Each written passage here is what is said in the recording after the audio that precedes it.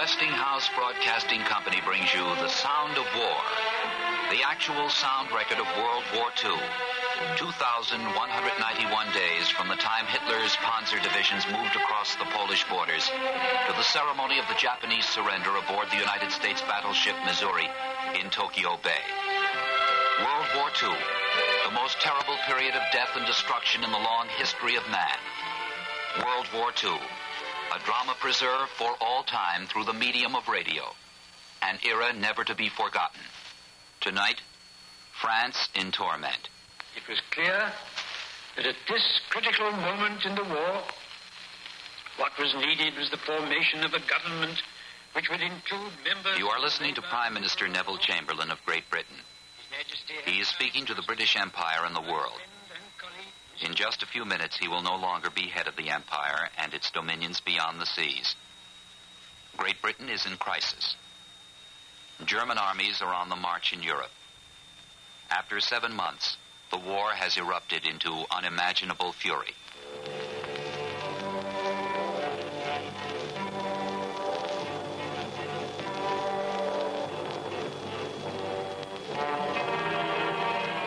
A recapitulation of what has taken place. After Britain and France declared war against Germany on September 3rd, following the German invasion of Poland 2 days earlier, there was what historians call the phony war. Unable to effectively aid the Poles, France and Great Britain watched as Germany and her ally Russia squeezed Poland into submission from the west and east. Russia then invaded Finland, and after initial defeats, by overwhelming numerical force, made the courageous Finnish nation capitulate.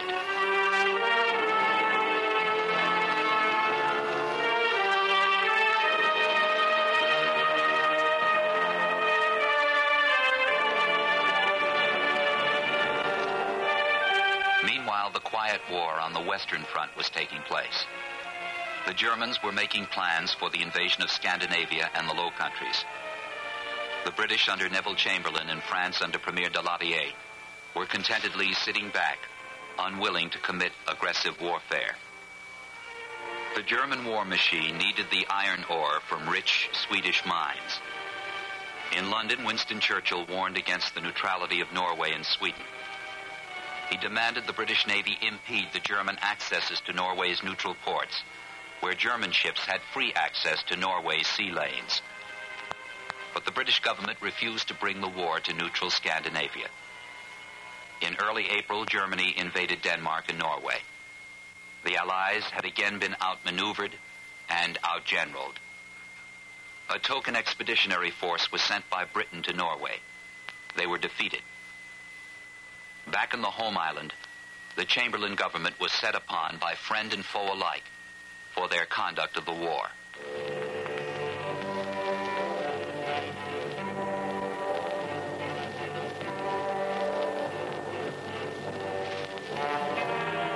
It is the morning of May 7th, 1940. In the House of Commons, Chamberlain tries to explain the failure of the Norwegian campaign. To his aid comes the First Lord of the Admiralty, Winston Churchill. Said Churchill, "I take complete responsibility for everything that has been done by the Admiralty, and I take my share of the burden." When he finishes, the floor is taken by David Lloyd George, Great Britain's World War I leader and longtime enemy of Chamberlain. Said Lloyd George, "I do not think the First Lord was entirely responsible for all the things that happened in Norway." Then facing Prime Minister Chamberlain, he said, "You asked for the nation to perform sacrifice. I say solemnly that the Prime Minister should give an example of sacrifice by giving up his seals of office."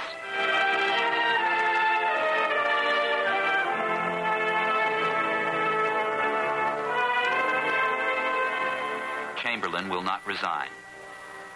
He says he will attempt to form a coalition government. It is May 10th, 1940. This BBC Home Service. Here is a short news bulletin. The German army invaded Holland and Belgium early this morning by land and by landings from parachutes. The armies of the Low Countries are resisting. An appeal for help has been made to the Allied governments and Brussels says that Allied troops are moving to their support.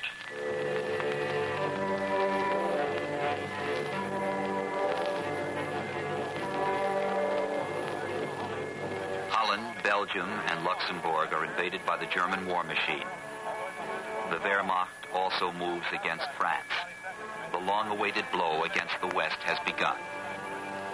At 11 a.m. the morning of May 10th, Prime Minister Neville Chamberlain summons his friend and colleague Winston Churchill and Lord Halifax for a meeting. Solemnly, he tells the two statesmen that he will be unable to form a coalition government, that he is ready to resign, that he is ready to see the king and present his recommendation for the new leader of the empire.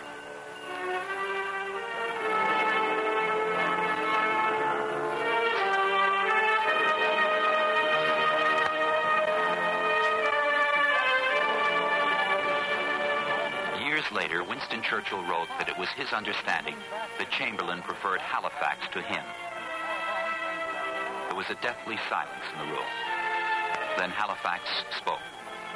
He told Chamberlain that as a member of the House of Lords and not the House of Commons, it would not be feasible for him to run the government. Churchill remained silent. That night, Neville Chamberlain spoke to the Empire. It was clear that at this critical moment in the war, what was needed was the formation of a government which would include members of the Labour and Liberal oppositions. His Majesty has now entrusted to my friend and colleague, Mr. Winston Churchill, the task of forming a new administration on a national basis.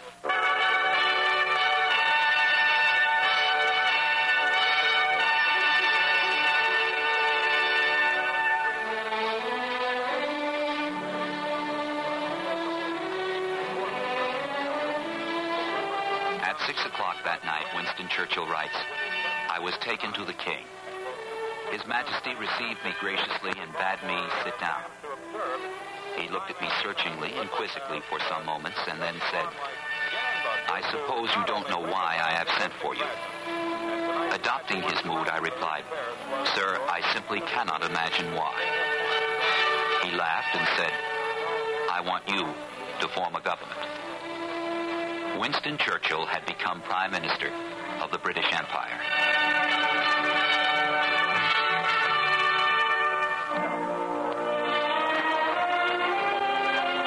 The next day, Prime Minister Churchill spoke to the House of Commons. Said Churchill, "You ask what is our policy. I will say it is to wage war by sea, land, and air, and with all our might, and with all the strength that God can give us. To wage war against a monstrous tyranny never surpassed in the dark, lamentable catalog of human crime. That is our policy. You ask what is our aim? I can answer in one word. Victory. Victory at all costs. Come then, let us go forward with our united strength."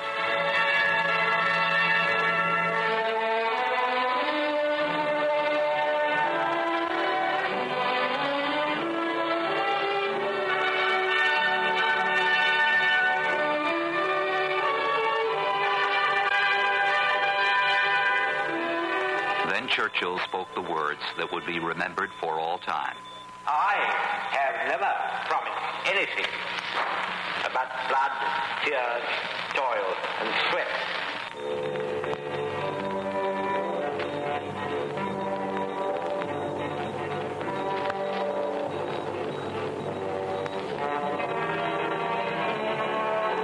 There would be much sorrow before victory.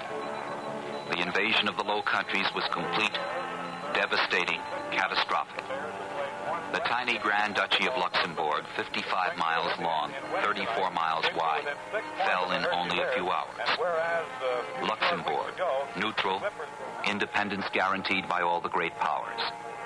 Luxembourg, bounded on the north and west by Belgium, on the south by France.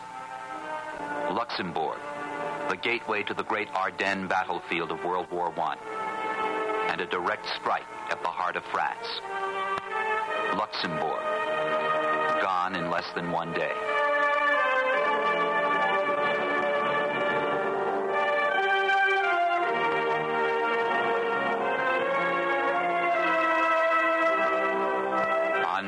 12, the German army crossed the French frontier, while in Holland there was much misery.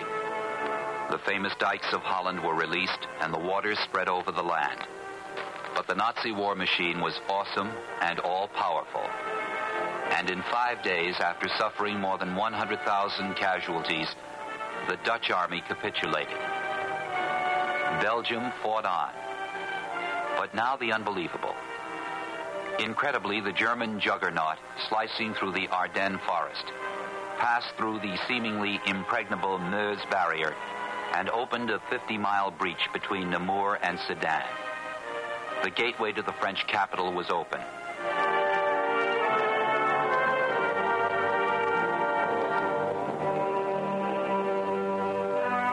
The famed Maginot Line was bypassed. France was open to direct assault. Just 6 days after the initial assault on the Low Countries, the great German breakthrough had materialized. France, the nation with a military heritage, unequaled in victory and valor. The France that was Marshal Foch. My center is giving away. My right is pushed back. Excellent. I will attack. The France that is Henri Giraud. Men pass, but France is eternal. The France that would be Charles de Gaulle. France has lost a battle, but France has not lost the war.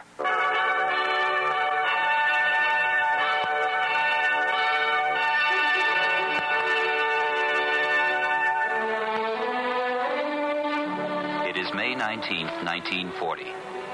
9 days since the attack. Luxembourg and Holland have fallen. Belgium is reeling from a death blow. The magnificent French army has been broken through and moves back on the great capital city of Paris.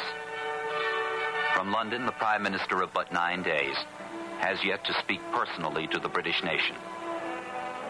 It is now time. Mr. Churchill has just returned from an hour's flight to Paris. All is terrible in the French capital city. He has spoken to Premier Paul Reynaud, the successor to Edouard Daladier, as head of the French government.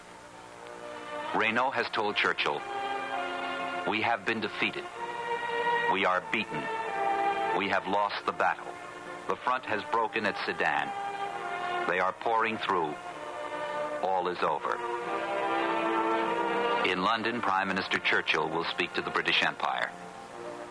It is May 19th, 1940. To many, the words you are about to hear constitute the most magnificent speech ever made by mortal man.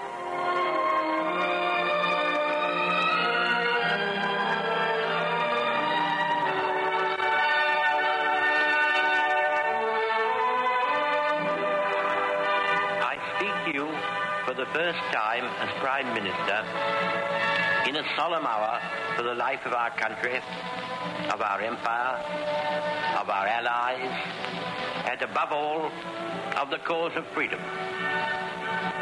A tremendous battle is raging in France and Flanders. The Germans, by a remarkable combination of air bombing and heavily armored tanks, have broken through the French defenses north of the Maginot Line, and strong columns of their armored vehicles are ravaging the open country, which for the first day or two was without defenders.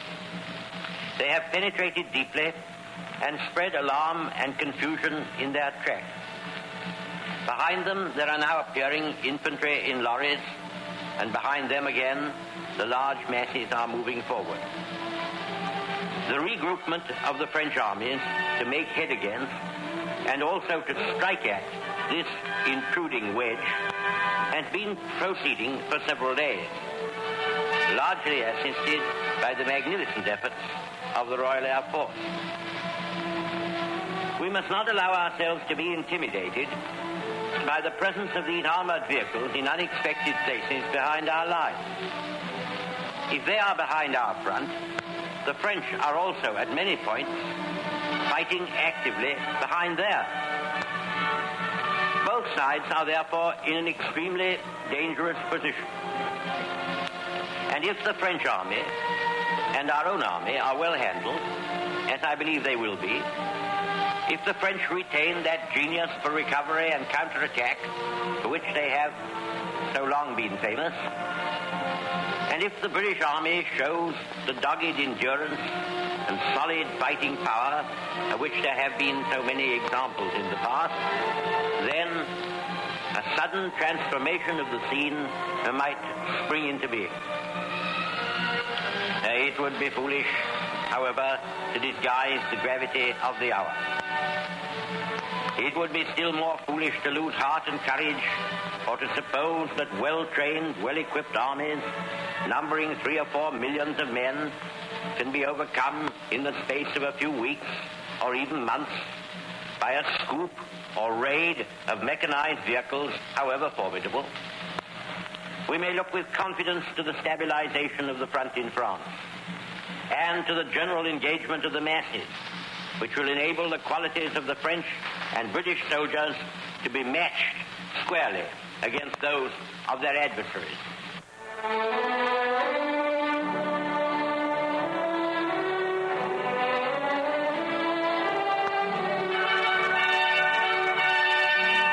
As Churchill spoke, the magnitude of the German onslaught was known but not believed.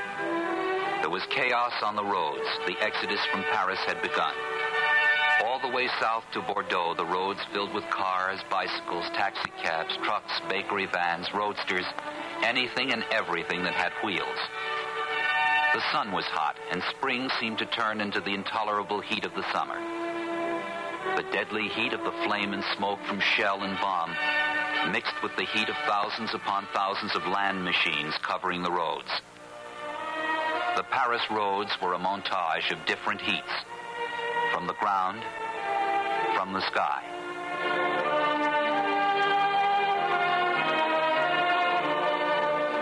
For myself, I have invincible confidence in the French army and its leader. Only a very small part of that splendid army has yet been heavily engaged, and only a very small part of France has yet been invaded. There is good evidence to show that practically the whole of the specialized and mechanized forces of the enemy have been already thrown into the battle, and we know that very heavy losses have been inflicted upon them. No officer or man, no brigade or division which grapples at close quarters with the enemy wherever encountered can fail to make a worthy contribution to the general result. The armies must cast away the idea of resisting attack behind concrete lines or natural obstacles, and must realize that mastery can only be regained by furious and unrelenting assault. And this spirit must not only animate the high command, but must inspire every fighting man. In the air, often at serious odds, often at odds hitherto thought overwhelming, we have been clawing down 3 or 4 to 1 of our enemies. My confidence in our ability to fight it out to the finish with the German Air Force has been strengthened by the fierce encounters which have taken place and are taking place.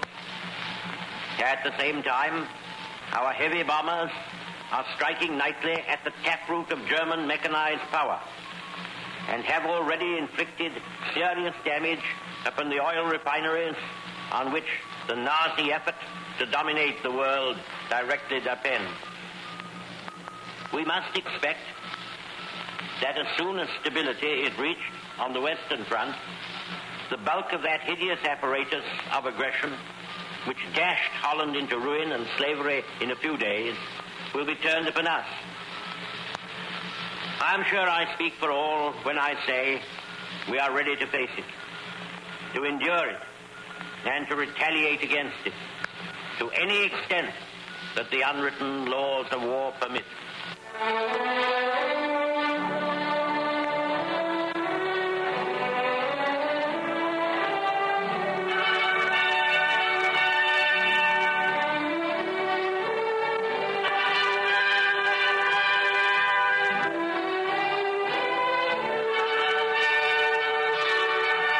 The civilians moved south. while the French forces not trapped by the onrushing German forces moved to the seaports for the escape to Great Britain.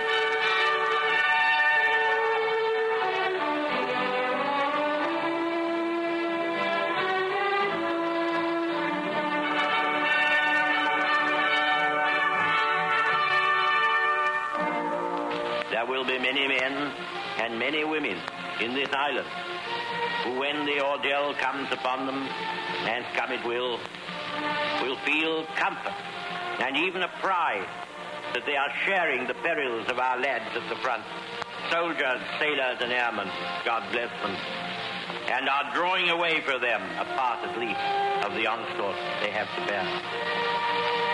Is not this the appointed time for all to make the utmost exertions in their power? If the battle is to be won, we must provide our men with ever-increasing quantities of the weapons and ammunition they need. We must have, and have quickly, more aeroplanes, more tanks, more shells, more guns. There is imperious need for these vital munitions. They increase our strength against the powerfully armed enemy. They replace the wastage of the obstinate struggle, and the knowledge that wastage will speedily be replaced enables us to draw more readily upon our reserves and throw them in now that everything counts so much. Our task is not only to win the battle, but to win the war. After this battle in France abates its force, there will come the battle for our island, for all that Britain is and all that Britain means. That will be the struggle.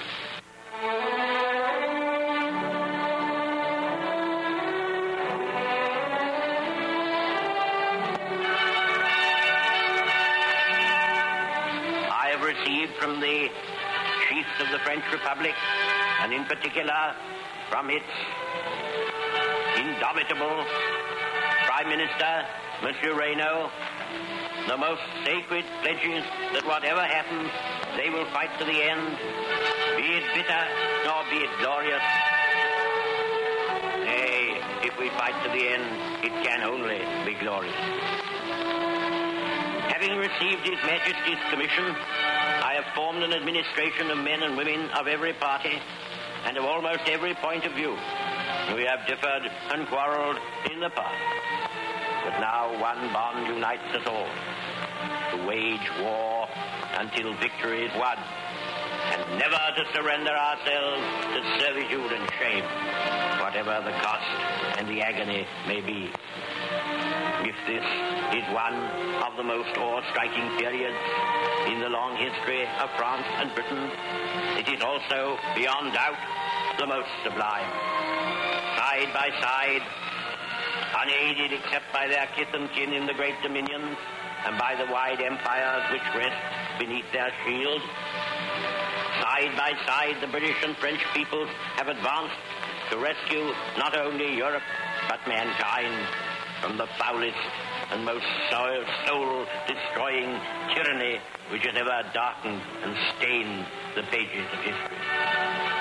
Behind them, behind us, behind the armies and fleets of Britain and France, gather a group of shattered states and bludgeoned great races: the Czechs, the Poles, the Norwegians, the Danes, the Dutch, the Belgians, upon all of whom the long night of barbarism will descend, unbroken even by a star of hope, unless we conquer, as conquer we must, as conquer we shall.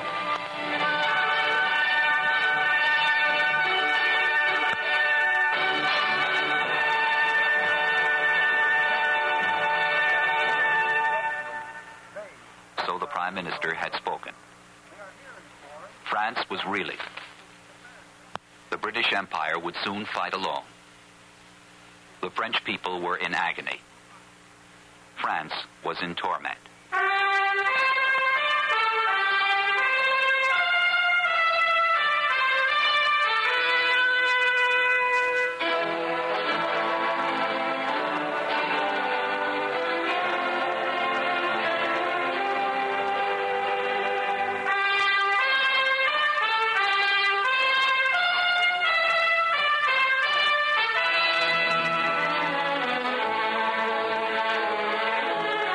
Westinghouse Broadcasting Company has brought you France in Torment. The actual voices and sounds of the most dramatic and tragic period in our history.